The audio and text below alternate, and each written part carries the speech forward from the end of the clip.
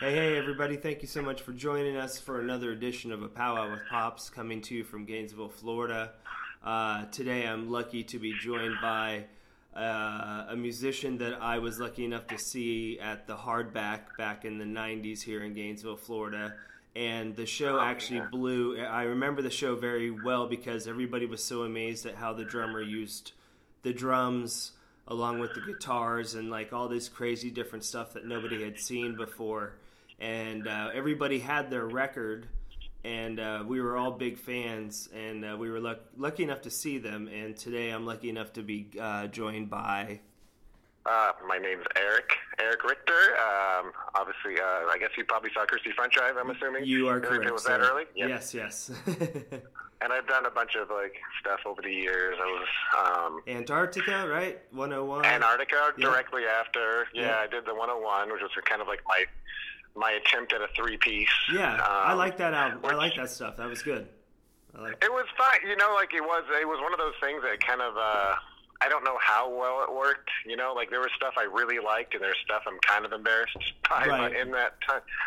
But it was kind of for me, it was weird not to play with another guitar player because I was so used to that. So that was kind of the uphill battle I had in that band. And then I kind of did, after that, a band called Golden City, which I really am proud of some of that stuff. It was basically like the 101, but with two guitars. Okay. And I felt like my songwriting, because they were kind of pop songs, I feel like my songwriting got a little better when I was doing the Golden City stuff. Okay. I was a little happier with some of the songwriting I did. But, right. And that was on Magic Bullet, actually, as well. So that was another label thing we shared. That's actually how I met Brent, is he heard Golden City and liked it. Oh, wow. That's cool. Reached out to me and wanted to do the Golden City stuff. And then eventually repressed all the Christie Front Drive stuff because Caulfield Records, was kind of defunct at that point. And, yeah. That's how that all happened. Wow. So then where did you get your start? Like, when was your did you come from a musical background? Is your family really into music? Did anybody play music? I wouldn't say that. I had my childhood was filled with my mom playing a lot of Don Ho and Neil Diamond. Okay. So that wasn't, not that I disliked Don Ho or Neil Diamond. I actually have learned to like Neil Diamond more and more as I've gotten older. But as you get older, you definitely get it more for sure. But as a kid, it didn't really influence me. Right. I had an older sister and some neighbors that were the same age as my sister, and they kind of got me into Kiss first right off the bat. When I was I'm talking kindergarten age, to the point where my mom was concerned about me being into Kiss because it was, back then that was before we kind of know what kind of morons they are now. Right. But back then they were kind of dangerous, Right. Not all of them. I'm still an Ace fan. Yes. And, I don't know what's up with Peter, but Gene Simmons is kind of seems embarrassing to me these days, but kind of like a used car salesman. Huh? He's like a used car salesman. You really, they seriously, I've never seen a marketing plan like that in my life. Now that I'm older and you look back, wow, man, they sold everything. Yep. Coffins and, but when I was a kid though, they were still kind of dangerous. They went out there Knights in Satan's, service or whatever they tried to make an acronym out of. But, so my mom was concerned, but I was really into it. And that's kind of how, I thought they were so cool looking. And I actually really like their music. I still like their music, actually. There's some of the early records, like Hotter Than Hell is a great record, if you ask me. I'm a big Dr. Love fan, so I like that song a lot. Oh, yeah. Dr. No, Love's... if you really go back and listen to the records, they're pretty good. Yeah. And I even up till everyone thought they were disco. I thought Dynasty is a pretty good album. That's actually banging album. Yeah, for sure. And then from there, I just got introduced, and I was, a big music fan at that point. And there was this really great TV show in Colorado called FMTV. It was kind of like MTV before MTV. It was on every Sunday, and they started playing stuff like Iron Maiden and Devo the Vapors, and then that's kind of how I remember seeing. This is actually the first time I heard the Beatles, really, because they would play these little videos they do off of Magical Mystery Tour or something, and I got into a lot of stuff off that, and especially punk rock and metal kind of stuff at that point. Because I heard the Vapors, they had the Turning Japanese video. And oh, yeah. I really liked that when I was a kid. Like, the Vapors are so cool, but I didn't realize they were kind of a Jam ripoff at the time. Right. But, and it kind of just grew from there. And then my cousin turned me on to Minor Threat and Dead Kennedys, and then it just kind of took off from there. Okay. Did you, so around that, so when did you start actually wanting to pick up an instrument and like start actually expressing yourself as an artist and using words and sounds to get a point across, or maybe a feeling or a mood? Well, that's a good question. I mean, I started playing instruments early because I remember actually my mom bought me this little Kiss guitar, and I started strumming. I don't remember you could even tune the thing, and I wish I would have kept it because it's worth like $2,000 now. Oh, wow. But it's like one of those weird things they sold, almost like their lunch boxes, But I started strumming on that, and I became fairly obsessed with guitar, like where I started getting acoustic guitars, and my parents just bought me this kind of fake Stratocaster at one point in my teens. But I probably started seriously playing at 9, maybe. Wow. Okay. Or I was listening to records, because I kind of was self-taught where I would listen to records and I would just try to learn the songs. I did that, and I went through a metal phase, so I was learning a lot of Def Leppard songs, and I really liked that sort of stuff at the time, like Def Leppard and Motley Crue. Like my first concert was Motley Crue, like on the Theater Pain tour. Yeah. I was really into that sort of, not the real hair metal. Hair metal wasn't as lame early on. Right. It kind of more came out of Black Sabbath and Ozzy Osbourne than Motley Crue, and the early hair metal bands are still kind of dangerous in a way. Yeah, like Wasp. I loved Wasp. I loved Wasp. No, Wasp that first Wasp record I still listen to, actually. That's a great album. Yeah, I love that. So that stuff, and then punk rock. Then I got introduced to punk rock, and that changed a lot of stuff for me as well. But that's, so I started learning stuff on guitar. Yeah. I just like listening to it. And that's kind of how it took off. And then, once I maybe discovered punk, I realized it was how easy it was to play like a few chords and write a song. Especially like I remember hearing Social Distortion and like learning a lot of the songs on Prison Bound. Right. And I would kind of sing those and play them, and from there, like I remember like early like Sam I Am, I got really into like the kind of the Lookout record stuff, Sam I Am and Jawbreaker and all that stuff, and then of course Discord. After I heard Minor Threat, then I kind of find Jawbox and Shudder to Think and all those bands. But that's kind of how that might be over explaining it all, but I was always interested in playing instruments of some sort early on. So what was the first band? Did you and like just a couple buds just start a band like when you were in high school, middle school? Did you just start throwing stuff together, or did you just somehow hop into Christie Front Drive and just start going from there? No, I started playing. I mean, I met a kid named Bert in middle school, and we would get together. He had this kind of broken down drum set, and we would just kind of write these songs and play. And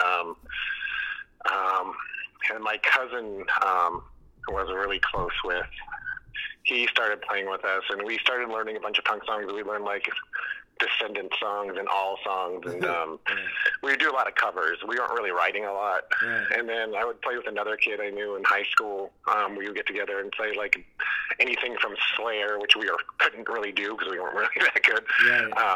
But we could play Misfit covers really good, though. We could do, like, in 7 seconds. We would do, like, 7 seconds of Misfit songs, which we could do those because they were easier. I mean, trying to play a Slayer song when you're, like, 14 years old is impossible. Right. Like, they're too good. Right, right, for sure. But I'm sure you can pick up a guitar and do a Misfit song pretty easily at that time, We did a great version of Hybrid Moments. I remember that. That's awesome. So it's so funny because all the bands you're mentioning are like I grew up in Sarasota, Florida. So it's like we grew up on the west coast of Florida. So we're kind of like we got a lot of like heavy metal music right before the punk came in, you know, like I didn't get punk, we didn't get punk music till like 83-ish is when like one of the first few punk bands started playing in Sarasota, but before that it was all like Iron Maiden, you know, Kiss. It was all the same thing. Like everybody was listening to metal music. Like the metalheads were like the kids, most of the people in my middle school were metalhead kids, you know. So sure, like, and I went through that phase too. I was a huge Maiden fan, and you know, that like I remember I saw them a few times live.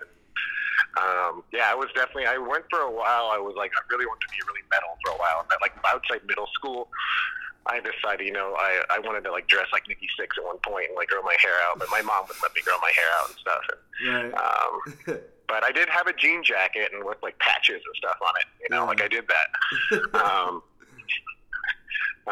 But and then. You know, back then it was funny because then I got into punk, and I'm like, well, I don't know if I can like both types of music yet. That was always the conflict. I said that was always the conflict, and I think DRI Crossover really tried to combo the metal and the punk rock together. And it was. I mean, as you get older, you just realize it because you're so worried about the way it looks. You know, right. Like for sure. You know, like I can't be metal and punk. I can't like be into metal, and or it really is like worse if you're a punk and you're listening to metal. Yeah. I feel like. I mean, I feel like you could cross. A lot of the metal bands would cross over to punk. You know, you'd see Metallica wearing like Necro shirts and like stuff like that, but Dead Kennedy shirts. But I feel like when you're a punk, the punk thought the metalheads were kind of, you know, like idiots for the most part. Right. You know? Yeah. But that's all the things you think about when you're young and dumb, you know.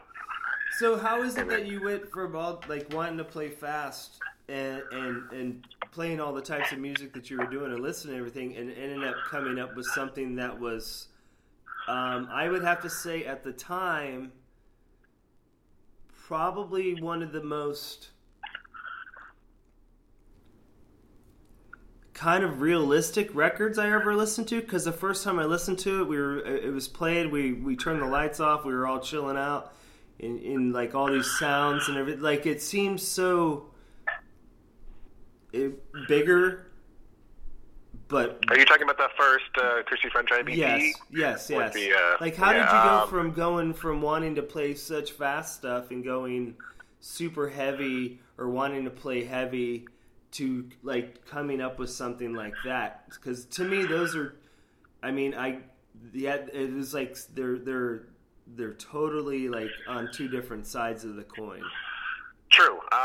But I was listening, you know, I was ever changing my musical influences, you know, like then I went on to like, I think Christie Fun Tribe started, you know, because there was a point where I was really getting into bands like Superchunk and, you know, like once I started hearing stuff like that, and Buffalo Tom was a big one for me. I loved that. You know, like I mean, the Pixies even kind of started that because even when I was kind of a metalhead, I remember seeing a Pixies video and being like, I like those guys. Can I like this guy? You know, but and my sister actually made fun of me. She was like, oh, you like this? You know, but I was like, no, this is a great song. And then, you know, I remember picking up Doolittle, you know, and, you know, but then I started getting to the punk stuff and then like the East Bay stuff and Lookout. And that wasn't, the Christie French wasn't too far off of that stuff, you know. In fact, you know, I feel like about the time we started Christie French, we actually did a Superchunk cover at one point, and but you know, the actual sound of Christie French, I'm not sure exactly how it happened. It was one of those things where we just all four got together. I had gone to high school with them, and I was in another band called Turnkey at the time, and I was a little older than them, than the other guys in Christie French Drive, maybe, but not by much, just a couple years. But when you're in high school, that seems like a lot, you know. Yeah. And they asked me to come over and just kind of jam with them once, and I was like, oh, whatever, you know. I was kind of like writing it off, and then it was just one of those things. We got together, and when we started playing, it just fell together so easily. You know, it was so weird. It was like one of those kind of magical, like, wow. We like wrote like a couple songs the first time we got together. We had written that first EP I mean, I think we recorded that within 6 months of being together. Oh wow! Basically, and we had written all those songs like right away. You know, they just kind of happened. You know, it's one of those kind of things that when you're playing, you just have this chemistry. It's people that you don't expect, and it just fell into place really easily. You know, that whole thing. And Carrie was in another band. The bass player was in another band with Jason and Ron, and he had showed up on the wrong day. And he was playing guitar at the time. I'm like, we already had 2 guitar players. Just go pick up that bass. And I think we wrote another couple more songs that day, and we're like, we should keep this going, you know? Oh, wow. It's just like something seems to be clicking, you know? So, and that's kind of how Christie Front Drive happened. But I think, you know, we started writing originals pretty much right off the bat.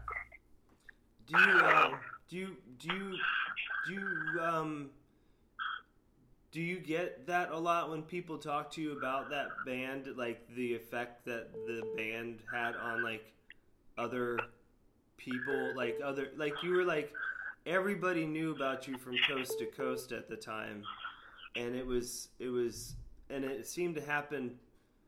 I'm probably not very quickly because you guys toured and did your road work and stuff, but it's like you guys' stuff kind of just, I don't know, it seemed like it got from one side of the country to the other pretty quick, and like a lot of people just, no matter what part of the country you were in, people got it. Yeah, you know, it was kind of lucky. It was one of those things that touring helped a lot because we were playing a lot of shows, you know, and not for nothing, you know. I mean, I think we were an okay band. You know, I don't think we were like the greatest band in the world or like very revolutionary. But we were pretty, you know, we were good with melodies. I think, and, like, we played well together. And so, like, you know, people would see us and be like, oh, I like those guys, you know, like, all right, you know. And we started getting some good reviews. Like the Heart Attack review was really big for us. Right. When it was a very glowing review in Heart Attack, and that I remember after that review, and I've talked about this before, like just how things kind of opened up to us, because a lot of people were reading Heart Attack at the time. Yep. And then like Punk Planet and those zines at the time were very, you know, would say very nice things about us. So I think a lot of people would read about us, or maybe hear word of mouth, like, oh, I saw this band that I, you know, that was all right. And I think, you know, it was a word of mouth, and that touring was big, though. I mean, like, when you go out and tour, it really does help a lot, you know, like, just going out and having people see you play. And that was definitely the original version of, like, Twitter or Messenger, was you just had to tour all the time during the 90s and hit all these small towns, and people would just get to know you, and they'd tell their friends, and the next time you came through, you'd have 100 more people. The next time you came through, there'd be 300 more people, and... Oh, yeah. I mean, our first tour, we were playing in people's living rooms. I mean, like, literally. We,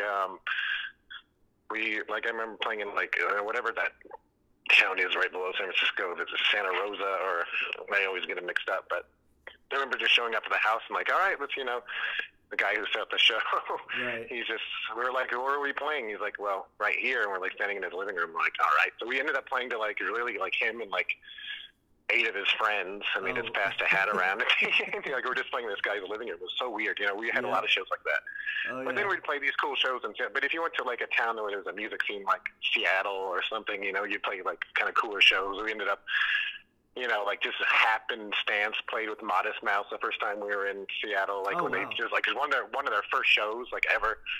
They actually opened up for us, which is crazy. You know, like, because it was like one of their first shows, and I remember Carrie coming to. I actually didn't watch them.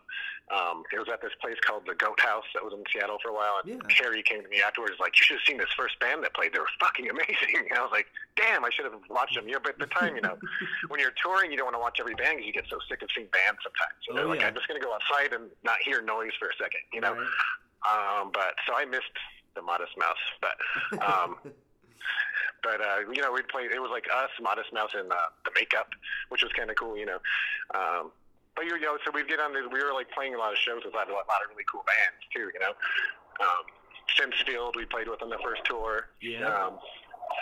You know, bands like that. I love that band so much as well. Like, that's another band, like, he'll be missed. Like, it's oh, I know. They were fantastic. It was, that was heartbreaking for me as a music lover. And someone who wanted to always just write music to make people dance and have a good time. and the main reason why I do this podcast now is to like share the stories and to make people understand, and you know, where artists come from and what they do, and their lives and the work and everything else that they put into it, you know, that most people don't know about.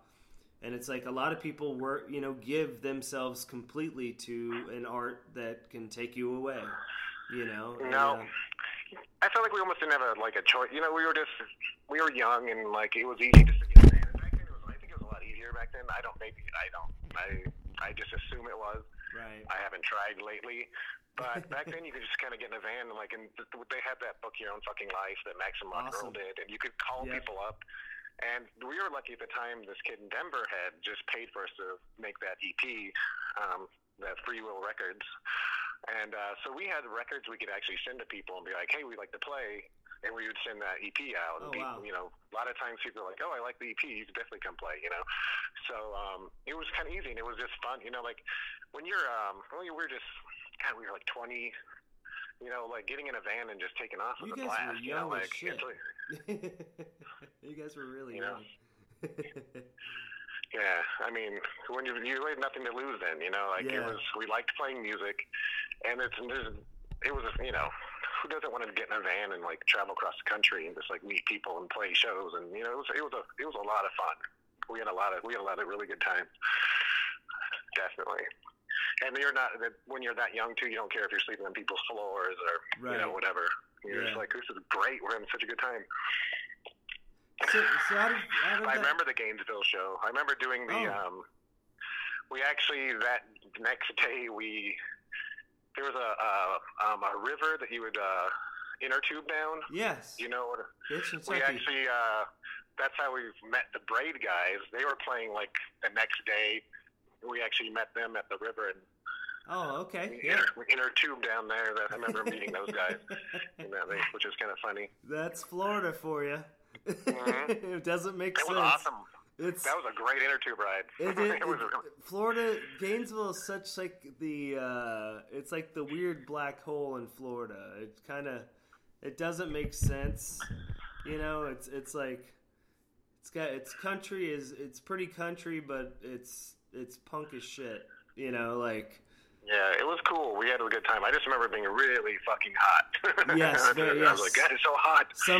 Summer's a bitch here. Very, very, very warm for sure. Yeah. And again, and there was VAR. Like we were with at that point. Like I think VAR. We were staying at his house. Yeah. It was odd. Every time we were in town, he was never in town. So we spent a lot of time with. I don't know if it's. Do I want to say Annie? Does that sound right? Did he have a girlfriend named Annie? I'm going to feel bad because it's just been so long. Maybe. We used to spend a lot of time with her because she would kind of take us around town. Right. But whoever he was dating at the time would kind of take care of us when we were in town because he's like, "Oh, I'm going to be out of town." You know. I don't even know if I've even technically met the guy really? Which is odd. That's hilarious. You know, just like would write back and forth. That's funny. But I could be wrong because I have a bad memory at this point. Yeah. I spent a few years. No, it's a good story. It's funny because it's like Gainesville was always so. We always wanted to.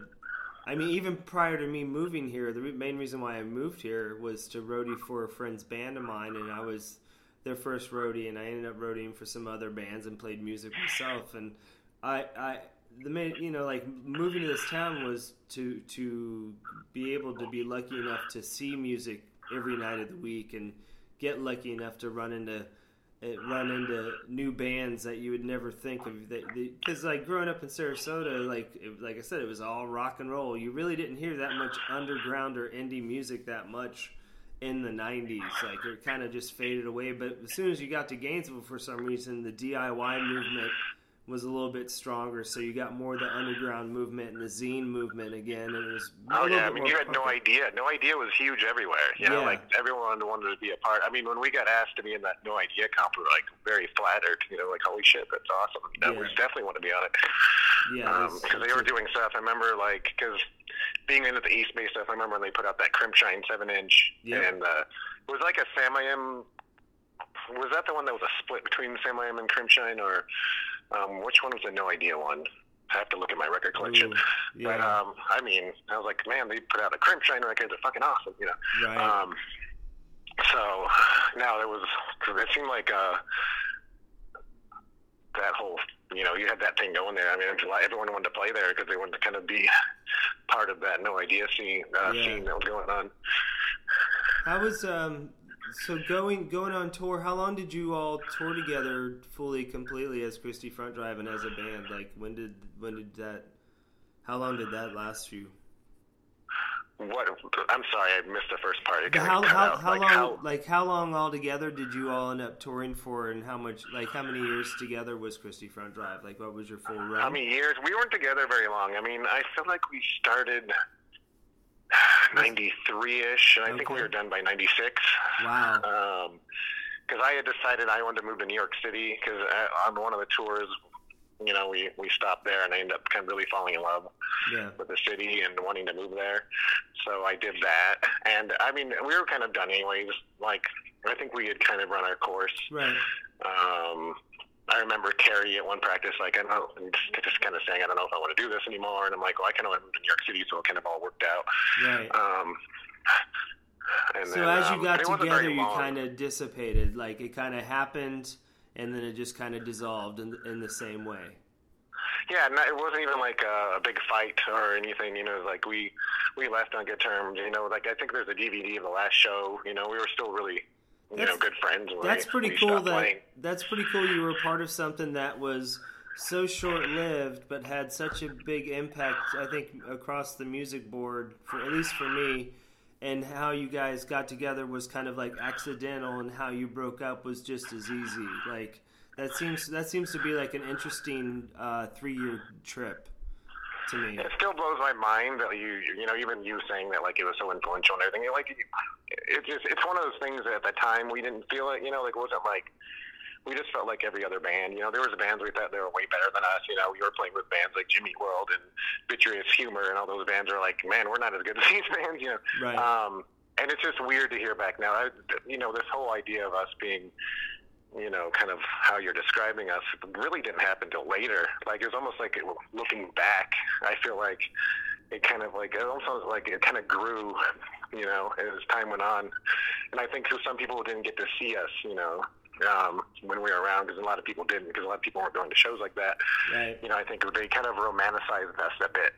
You know, that's what I feel like. But I don't know. But, you know, it's not, I'm not trying to do like a false modesty thing. It's just really, it didn't feel like it at the time, like we were like really changing anything or having like, you know, it didn't have that vibe at all. We just felt like a band. We thought we were pretty good, you know. We were a decent band, and we did what we did. And then just the fact that people still talk about us now, it just amazes me, you know. I never thought that would have happened. The only reason why I do it is because, I mean, like, I'm 48 years old, and I still play, you know, these records, and I still listen to them. So, and when I listen to them around people that are like 20, 21 years old, they're like, oh my God, who's that? And I'm like, you don't know who that is? And they're like, no. I'm like, well, you need to get online and look up Christie Front Drive right now, and, you know, look at all the other stuff they've done. Because I'm trying to I want everyone to know where the music that they're listening to now originated from. And I don't mean to say that in a real over modest way, just because being 48, I went through the disco, rock, punk, hip hop. You know, I've seen the growth of music, the 80s pop music, whether it be American or British pop.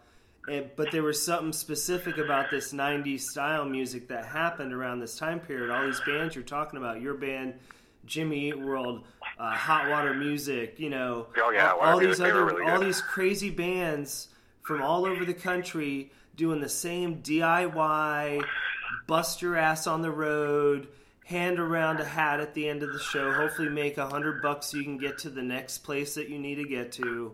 And we were all lucky enough to be part of the group that would take care of you no matter where you showed up. Because you really would never, if you were broke, you'd still get fed, you know? Sure. If you were broke, yeah, we ate a lot of pots of chili. Yes. I remember that. You know, you were always taken care of. There was always the cheap beer, and there was always the cheap other stuff.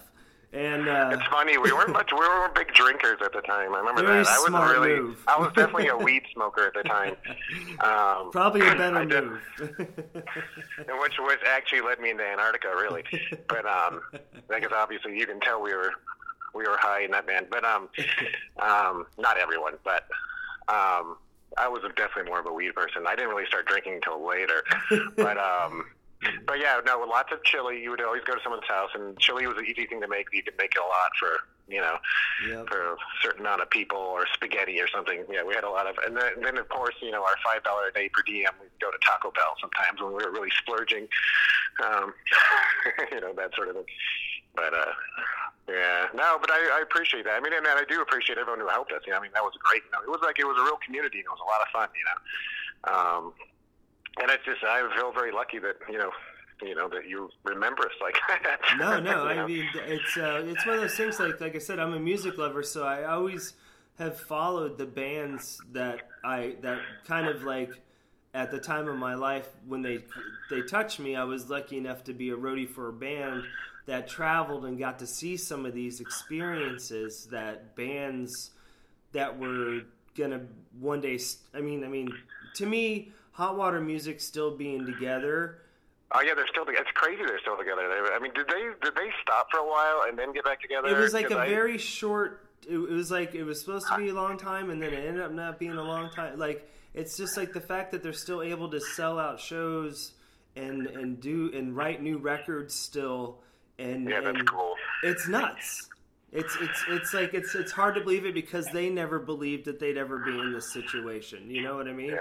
So it's like they were one nice. of those... I remember hanging out with them a few times back then. They were really nice guys too. Like I always liked those guys. Yeah, very sincere guys. Very, very emotional, like real honest, upfront people. And I think luckily we were lucky enough for Gainesville to have a lot of people like that. Like to help. Always willing to help out bands and do what we could. And so after Christie Front Drive, you started these other bands. So was the next one Antartica, you said? Yeah, the next one was Antarctica. And what year? So what year did that one? I would say like 90. Well, I moved to New York City in 96. Okay. Maybe I feel like it didn't start too long after that. I mean, I feel like we were around. I mean, that's really hard to say. It's so hard to, like, with the years. But, like, I think we went up until, like, 2000 or so. Oh, wow. Maybe 96 to 2000, 97 to 2000. Because it took me a while to find people to play with when I first moved to New York City. Right. I'm sure it was a strange transition. No, it was cool. I mean, yeah. I mean, it was just, like, knowing there was a big scene of kids there. I mean, like, we met people because we met them through the Texas is the Reason when we played there at ABC No Rio. Like, yep. There was a big group of kids that all knew each other there, and Glenn, who was the drummer of Antarctica, was kind of part of that group of kids.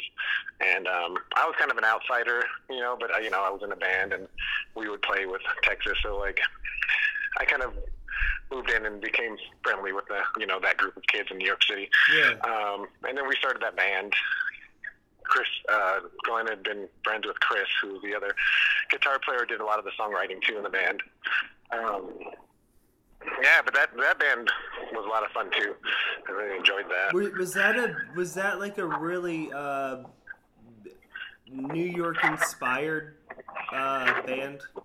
Do you know what I mean? I would say New York inspired. I think we were really into. I remember at the time we were listening to a lot of like shoegaze music. I was really into Ride and Swerve Driver and stuff like that. And then Chris, I don't know who, actually it wasn't them. It was kind of a weird coincidence. I had this girl I was dating at the time was getting a lot of free CDs because she worked at a label, and she had gotten a CD from this band Underworld. It was kind of an electronic band from England that I really, really liked at the time. And that's kind of because Antarctica kind of went an electronic direction. Right. And it just so happened that like Chris and Glenn and all the they really liked Underworld too, and we're like, it'd be cool to do stuff like this, and just kind of mix it with like shoegaze music. It's funny. That's kind of what that band. That's kind of where that band was coming from. It's funny. The more you're talking, the more I'm realizing I think it was my band that wanted to be like the bands that you were in, because the second band you're talking about, your second band, Antartica, the same guys that I was in Someday Soon with, we started a different band that went with a 3-piece towards electronic music along with like guitars and stuff too. That's so funny. It's like we were in two different, like we were a Gainesville version of you guys and a very bad version of you at that. But well, we weren't always the best version of ourselves either. But, I think Antarctica unfortunately Antarctica broke up like right when we got really good. Where I thought like we played this last show at Wetlands in New York City, and we just come off this tour, and I just remember after the show, it's like we were really good tonight. It was like we were really starting to hit on all cylinders, and then it just kind of fell apart. Just through, it wasn't like a bad breakup, but it was, it was a little awkward. Yeah. I think the other guitar player wanted to kind of distance himself from because I was kind of the rock side of the band. He was doing a lot of the digital stuff, which I thought was all really cool. But I think he wanted to go really digital and kind of lay off kind of what my influence of the band was. So it just it was awkward. I didn't really know at first that they didn't want to play with me anyway, because I mean, more or less, they kind of like started another band without me.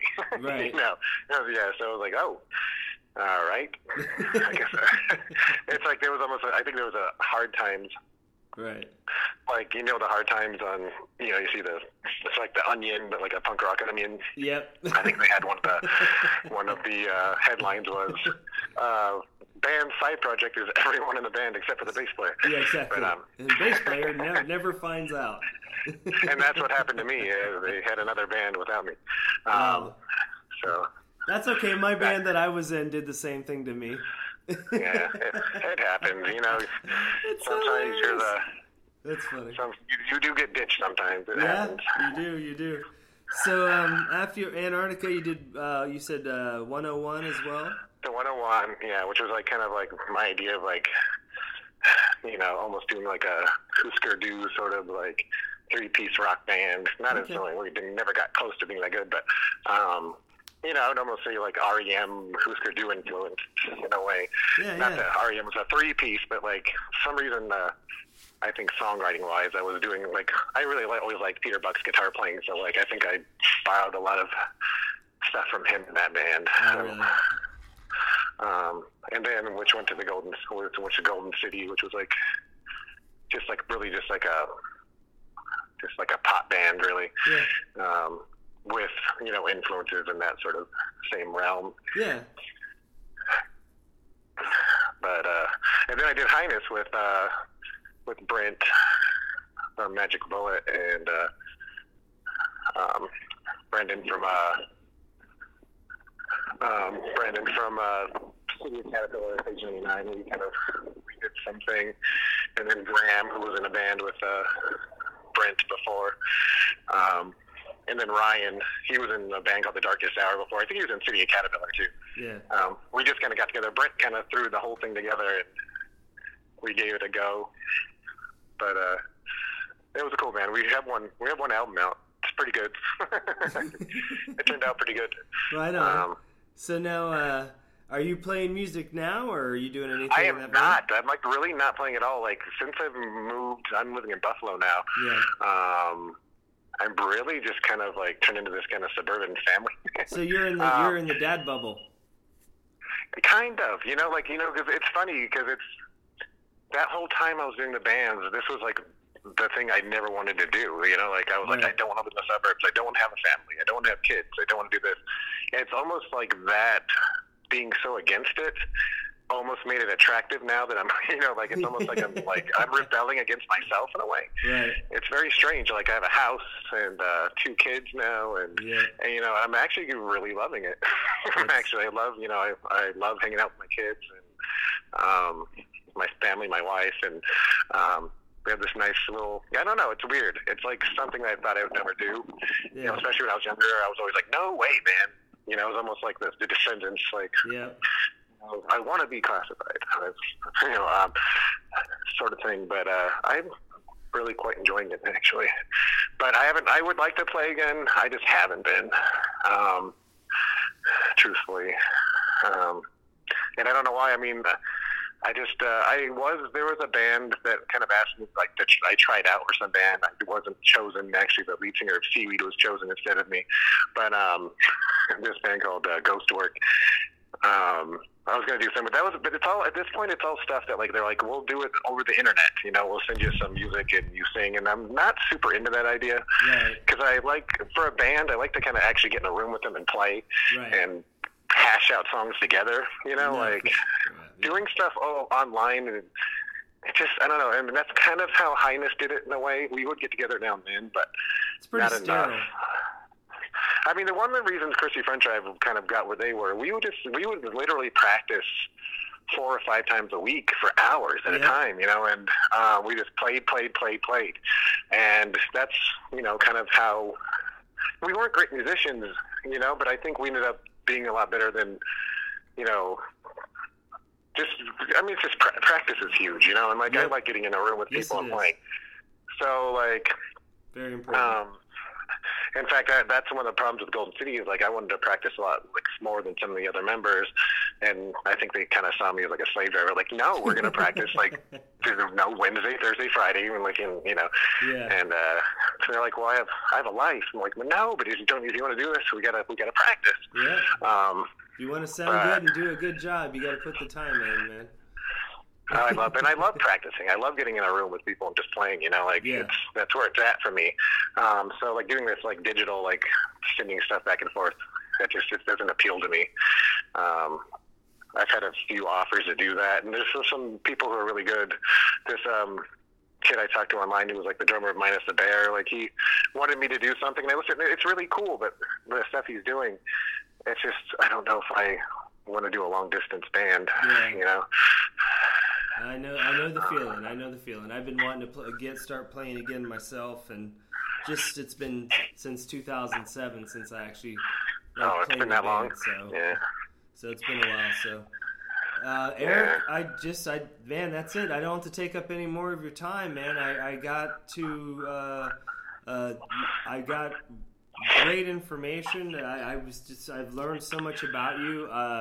Besides listening to your music all these years, and now I'm gonna go on and listen to some of that other stuff too. Now, to even a little bit deeper, because I'm really kind of opening my eyes up to wanting to listen to some new stuff. So, what kind of stuff what stuff are you speaking of? Like my stuff or the stuff I was talking about?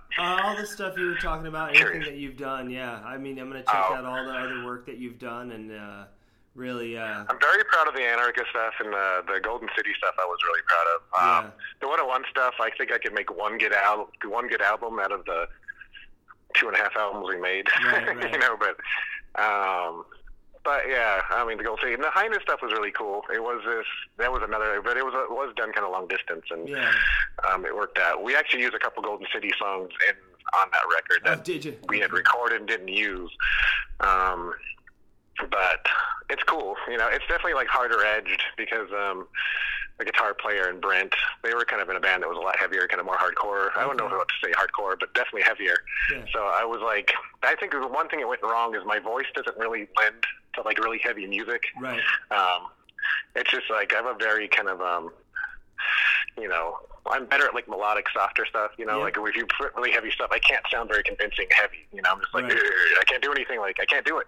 I would love to be a screamer. I'm so jealous of singers who can, like, scream and get that heavy note, that low, amazing vocals. I wish I could do that. I just can't do it. I just sound ridiculous doing it. So I kind of got stuck in a genre. But anyways, I don't want to. I'm sorry, I'm dragging this on. No, it's totally fine. It's. I'm glad that you're sharing. It's good to know.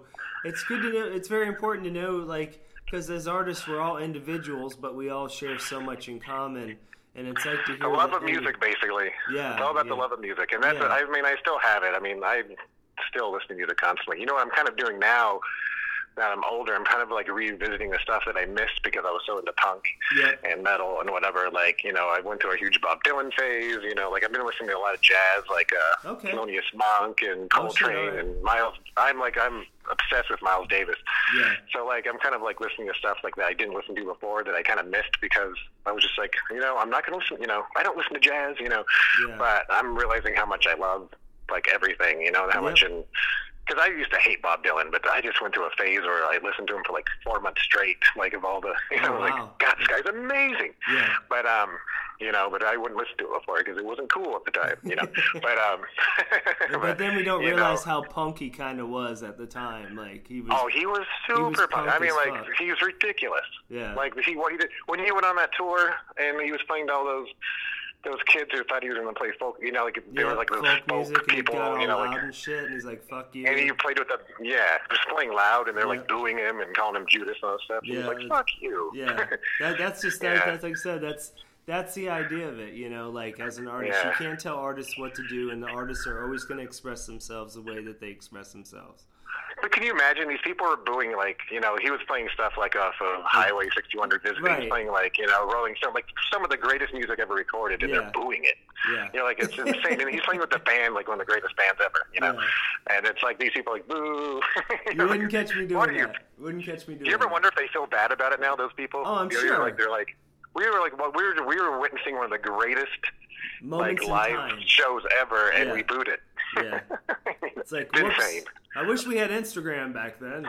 I know. Anyways, I'll keep going. But anyways, but yeah, I appreciate I'm sorry it took so long to get a hold of me. It always takes time to get a hold of the people I want to talk to the most, and that kind of helps work out the chemistry a little bit over time. Sure. Like, and it's. Because it's like everyone's busy, everyone, you get older, everyone has a life. So, and everyone that I've interviewed has usually taken between about a year or two to get on the show. So, because that's how DIY I am. Like, I just wait, like, and when people are ready to talk about it, then that's when they're ready to talk about it. And I'm so appreciative of it. Yeah. God love you. You're doing well. I'm glad there's still people who have the passion and everything like you. And this is kind of like my version of a zine. That's what makes it happen. So. All right. So, Eric, again, thank you for your time. The pleasure was mine. Yeah, thank you for your musicianship, and you have yourself a great weekend, and best to you and yours. All right, we'll keep in touch. All right, Eric, take care, man. All right, cheers. Cheers. All right, folks, that was it. That was Eric. Eric Richter from Christie Front Drive. What? Thanks again, Eric. You guys take care. Cheers. Deuces.